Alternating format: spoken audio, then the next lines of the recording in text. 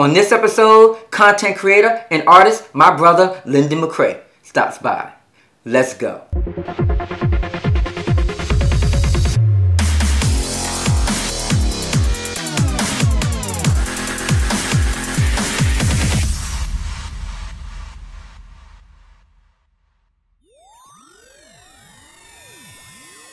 So were you born and raised in Brooklyn? Absolutely.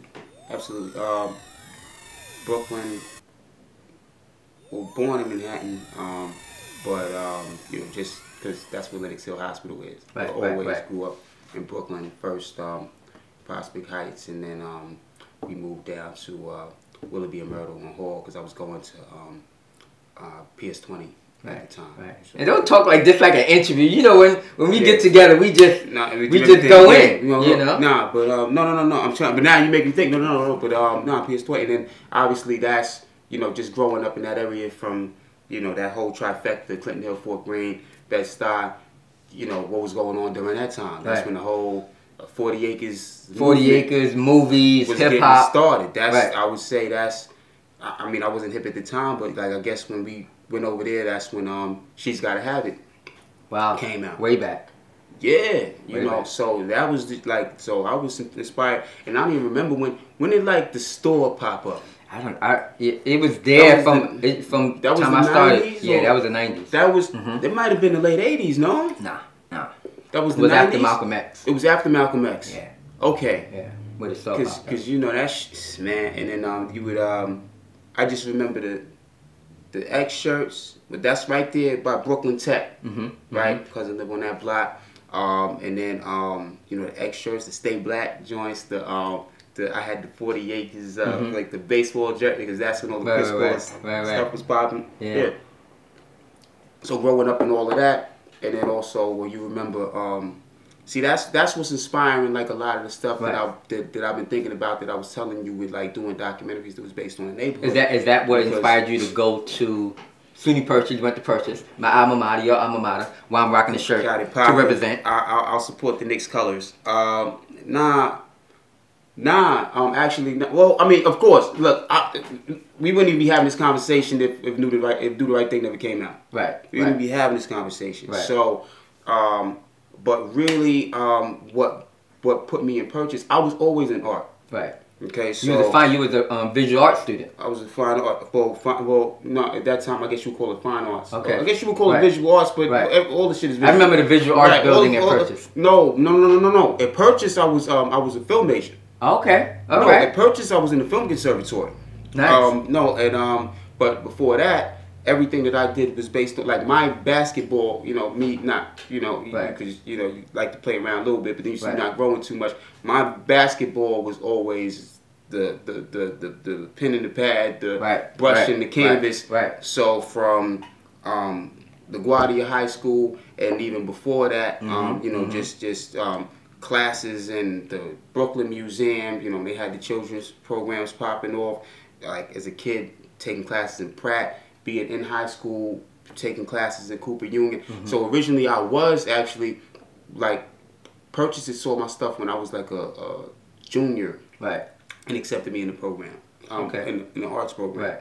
But it was too early. I was just so you're a storyteller. Yeah. Tell me about it. Why are you a storyteller? You've edited a lot of stuff. You've cut for me numerous occasions. So it's kind of like you've always been a storyteller. Now you're getting into documentary filmmaking. Tell me about that journey. Like what's that about? First movie I ever made was a documentary. I was in the AXO program, NAACP. So that was my junior year of high school. So like that's what like next year will be 20 years that I've been doing this film thing. Right. But the storytelling, like I said, we've been doing that since we was playing with the toys and making making up stories. Yeah, you know what I mean? With yeah. Mixing up because like with you might have like 3 G.I. Joe joints, 2 Ninja Turtles, and you making a movie, and and then that's your movie. And the way that you saw that perspective, the way you lined up the Thundercats and got everybody mixing together. Right. So that that's the first thing. I would say that's the first thing. The second thing, I think the storytelling comes from like just being being around my mom's on the phone all the time. Right. I remember those days. My mom used to play cards. Because when you're around your mom's all the time, I think that's when you know the power of editing, right? Because you was just at the supermarket with your mom. And you saw what happened. And right? She edited some shit. She had the interaction with Miss, James, whatever. And it was just a real quick, hi, bye, how's the kids? Okay, tell everybody. By the time she got to the card game, what happened? And you know what happened? And you know what she said to me? And it got all this and you're like, wow. And you're like, damn. Yeah, she had some special effects. Right, she had some effects. It's like a whole new story. And I think that shows you the power of editing. Right. I think that would be it. Before I was even an editor. And storytelling. People always say editing and people put the editor thing on me because that was obviously the most transactional thing that you could do. Right. But there's no trick to it. Right. Like when people ask me to teach, there's no Mike Tyson code to it, right? You got to be a good storyteller. Right. It's kind of what they say, you make a movie 3 times. When you write it, when you shoot it, and when you edit it. It could be 3 completely different stories depending on when you see that reaction from the audience. Sometimes you make a whole nother movie. Right. So there's a lot of power in editing because I think overall our life is somewhat edited, depending, especially with social media. Everybody's editing their lives today, especially to what they want people to see. They editing. You editing your bodies. You editing your who your community and surrounded. It's because it's editing so much your more, lifestyle because the world's so much bigger. Right. So like literally, the things that we use to become terms in every day. From your filters to your right. That's interesting. That those are our editing filters. Those are our editing terms that people use. In normal conversations. First cameras. Right. First camera terms, then editing terms. Right. Because so everything the whole world is a movie. So the whole world is a stage now. Right. So everybody's performing. So do you ever meet the real person now, or is everybody performing on social media in life? And then when you put this mask on, how do you take it off? I think even with my friends and everything, from TV to whatever, that there's always a part of me at least that sees the world in some kind of movie. Like I've always said, I always feel like God's trying to pitch me a script. Like right. Wow. Shit that I He's see, the ultimate pitcher. Right. The shit that I see is like, why did I just see that? Or the people I meet. Look, you know what I mean? Like because I was thinking about this on the way here. There's just even the amount of time that you and I, have known each other. Right. Kicked it, and didn't know we went to the same school. Didn't even know we went to the same school. Just naturally became, friends. But even that being filmed, that was Clockers. Right. No, not Clockers. Pardon me, not Clockers. Sorry, Inside Man. Okay. Yeah, because I just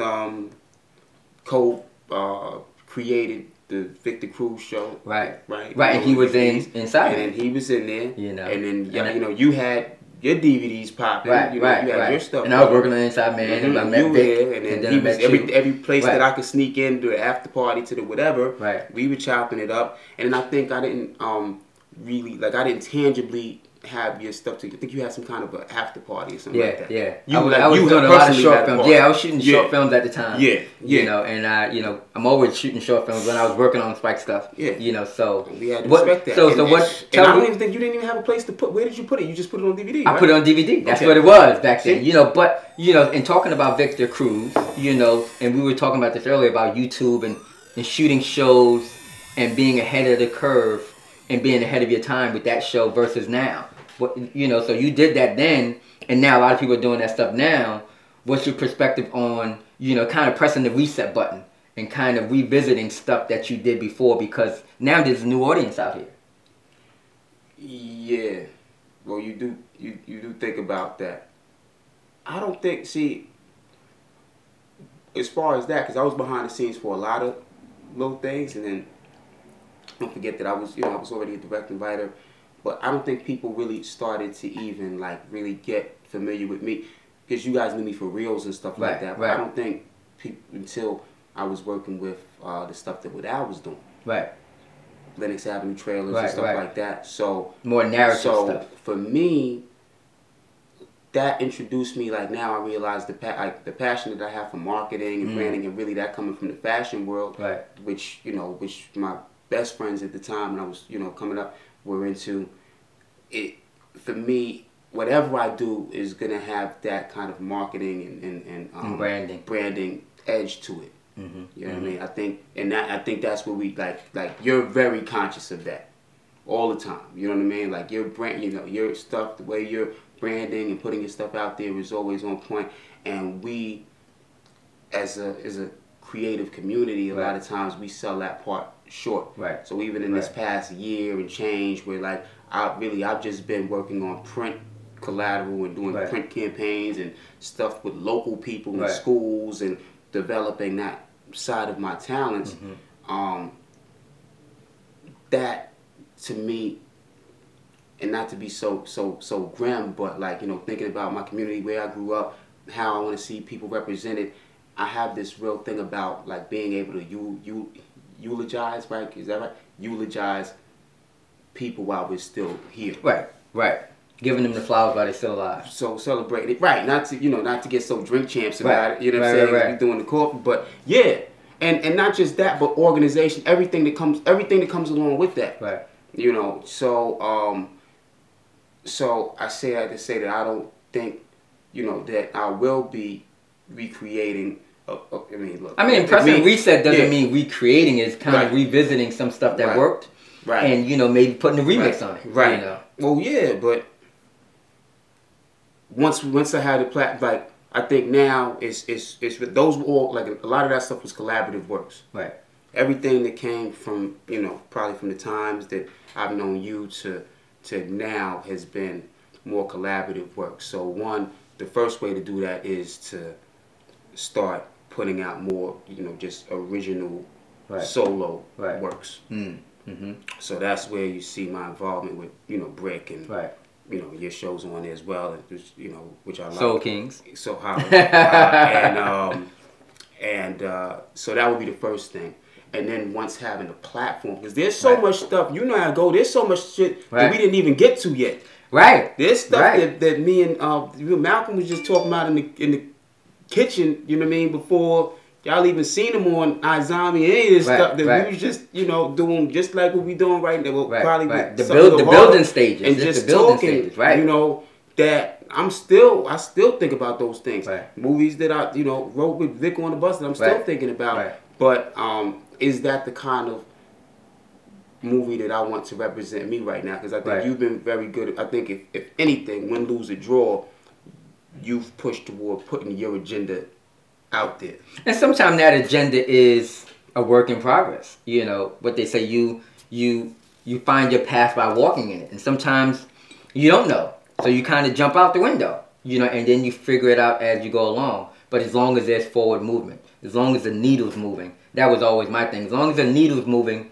we figure it out, in the process, because, we're very heady. Now, what gave you that? I think what gave me that was to take it way back. Right, and it goes way back to kind of working on when I first started working for Spike.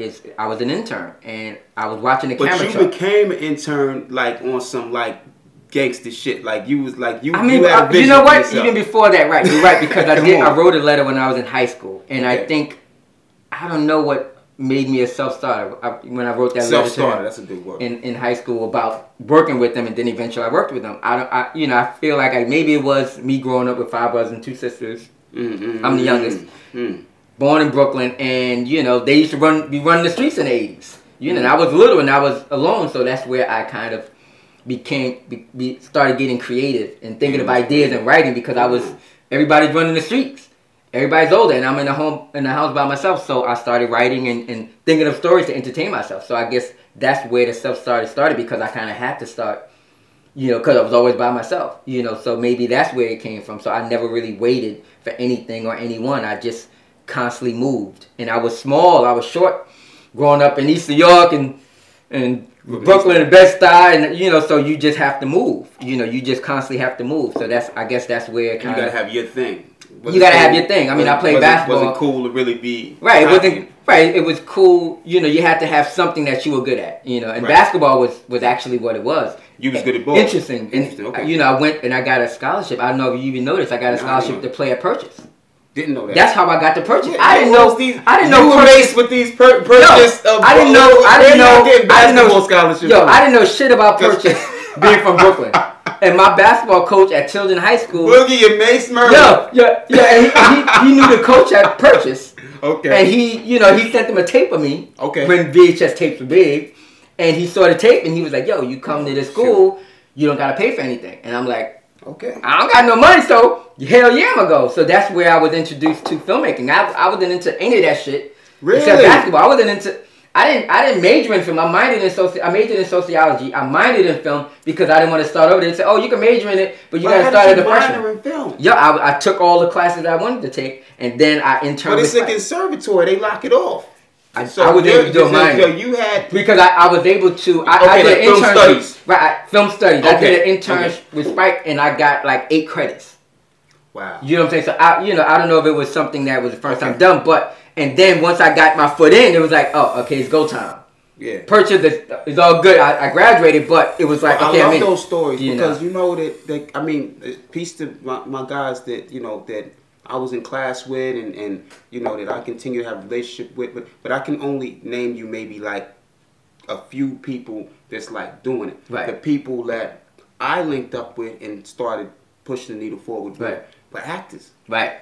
Were different people, or the people that were doing some kind of a music and then was like hitting me like, let's get some videos popping. There was in it. And then I'm like, let me, let's get your EPK popping. It was cast that didn't have nothing. So when people come to me and they start talking and stuff about needing to be in film school and all this kind of and the game has changed. It's like film school is online now. You can find everything you need to know online. Exactly what you can invest that money that you're going to pay for school in a movie. But I can't give you. You can pay for school, but you can't buy class. I can't give you. I can't give you the want to do it. Right. The passion, the hustle. I can't get that to you. No. You gotta have that. You got and some people don't got it. And you gonna find a way to do it. You know what I'm saying? Like, I do it because I see it. I've always been drawing. That was the first thing. Right. If I ain't have paper, I would that little paper out of my mom's pantyhose thing and start drawing. So you was always creating, just a different type of creating. Yeah. So that's what I see. That same energy, that's what I see. That's the only thing. If I'm not creating that, it's gonna drive me crazy. I don't care what it is. Right. So so that's you. You a self-starter no matter what it is. You just happen to find your voice. Right. And I think I constantly rediscover my voice. And I think we all have to have a process of growth. We all have to grow. We all have to evolve. We all have to get better. And that doesn't stop. Until we dead. You know what I'm saying? So I'm constantly redefining myself, rediscovering my voice, pressing that reset button. That reset button is the best motherfucking thing in the world. Oh man, it used to be you used to get caught in the jam, playing Castlevania. You knew that's it. You know what I'm saying? And it's like gotta do it. And there's that reset button in life also. And I think people kind of forget that they got that reset button, that they can kind of like. It's tough. Every day's a new day. It's tough to recognize that. It's kind of you have to kind of quiet the noise. There's a lot of noise around you, and if you don't know how to kind of quiet the noise. Hear yourself, hear God speak to you, give you instruction and follow on that instruction, then you're going to be lost because there's a lot, especially now. Well, but it's interesting you said, and I don't know how much time we had left, but it's interesting you said that because we were just talking about that. And I think that's what this generation, because it's more noise than ever. But you made a point about people coming through with stuff and like kind of acting like it's theirs or they invented it and niggas like us kind of finding that laughable because like I've been there for 20 years. Right. Been doing that shit. Right. They've been there. But to me, things don't move forward without that kind of attitude. I'm not saying it's okay to be ignorant and to disrespect what somebody else laid down. Right. Because trust me, you know what I mean? Like, we love what we came up in. We love Biggie, we love Nas, but at the same time, we still are like the Rakim, but there was a time where that kind of stuff was holding people back. Right. So we see where, and I'm using hip hop because one thing that we didn't mention here is that I also don't think of course do the right thing, but I don't think any of this is possible without hip hop music. I think that's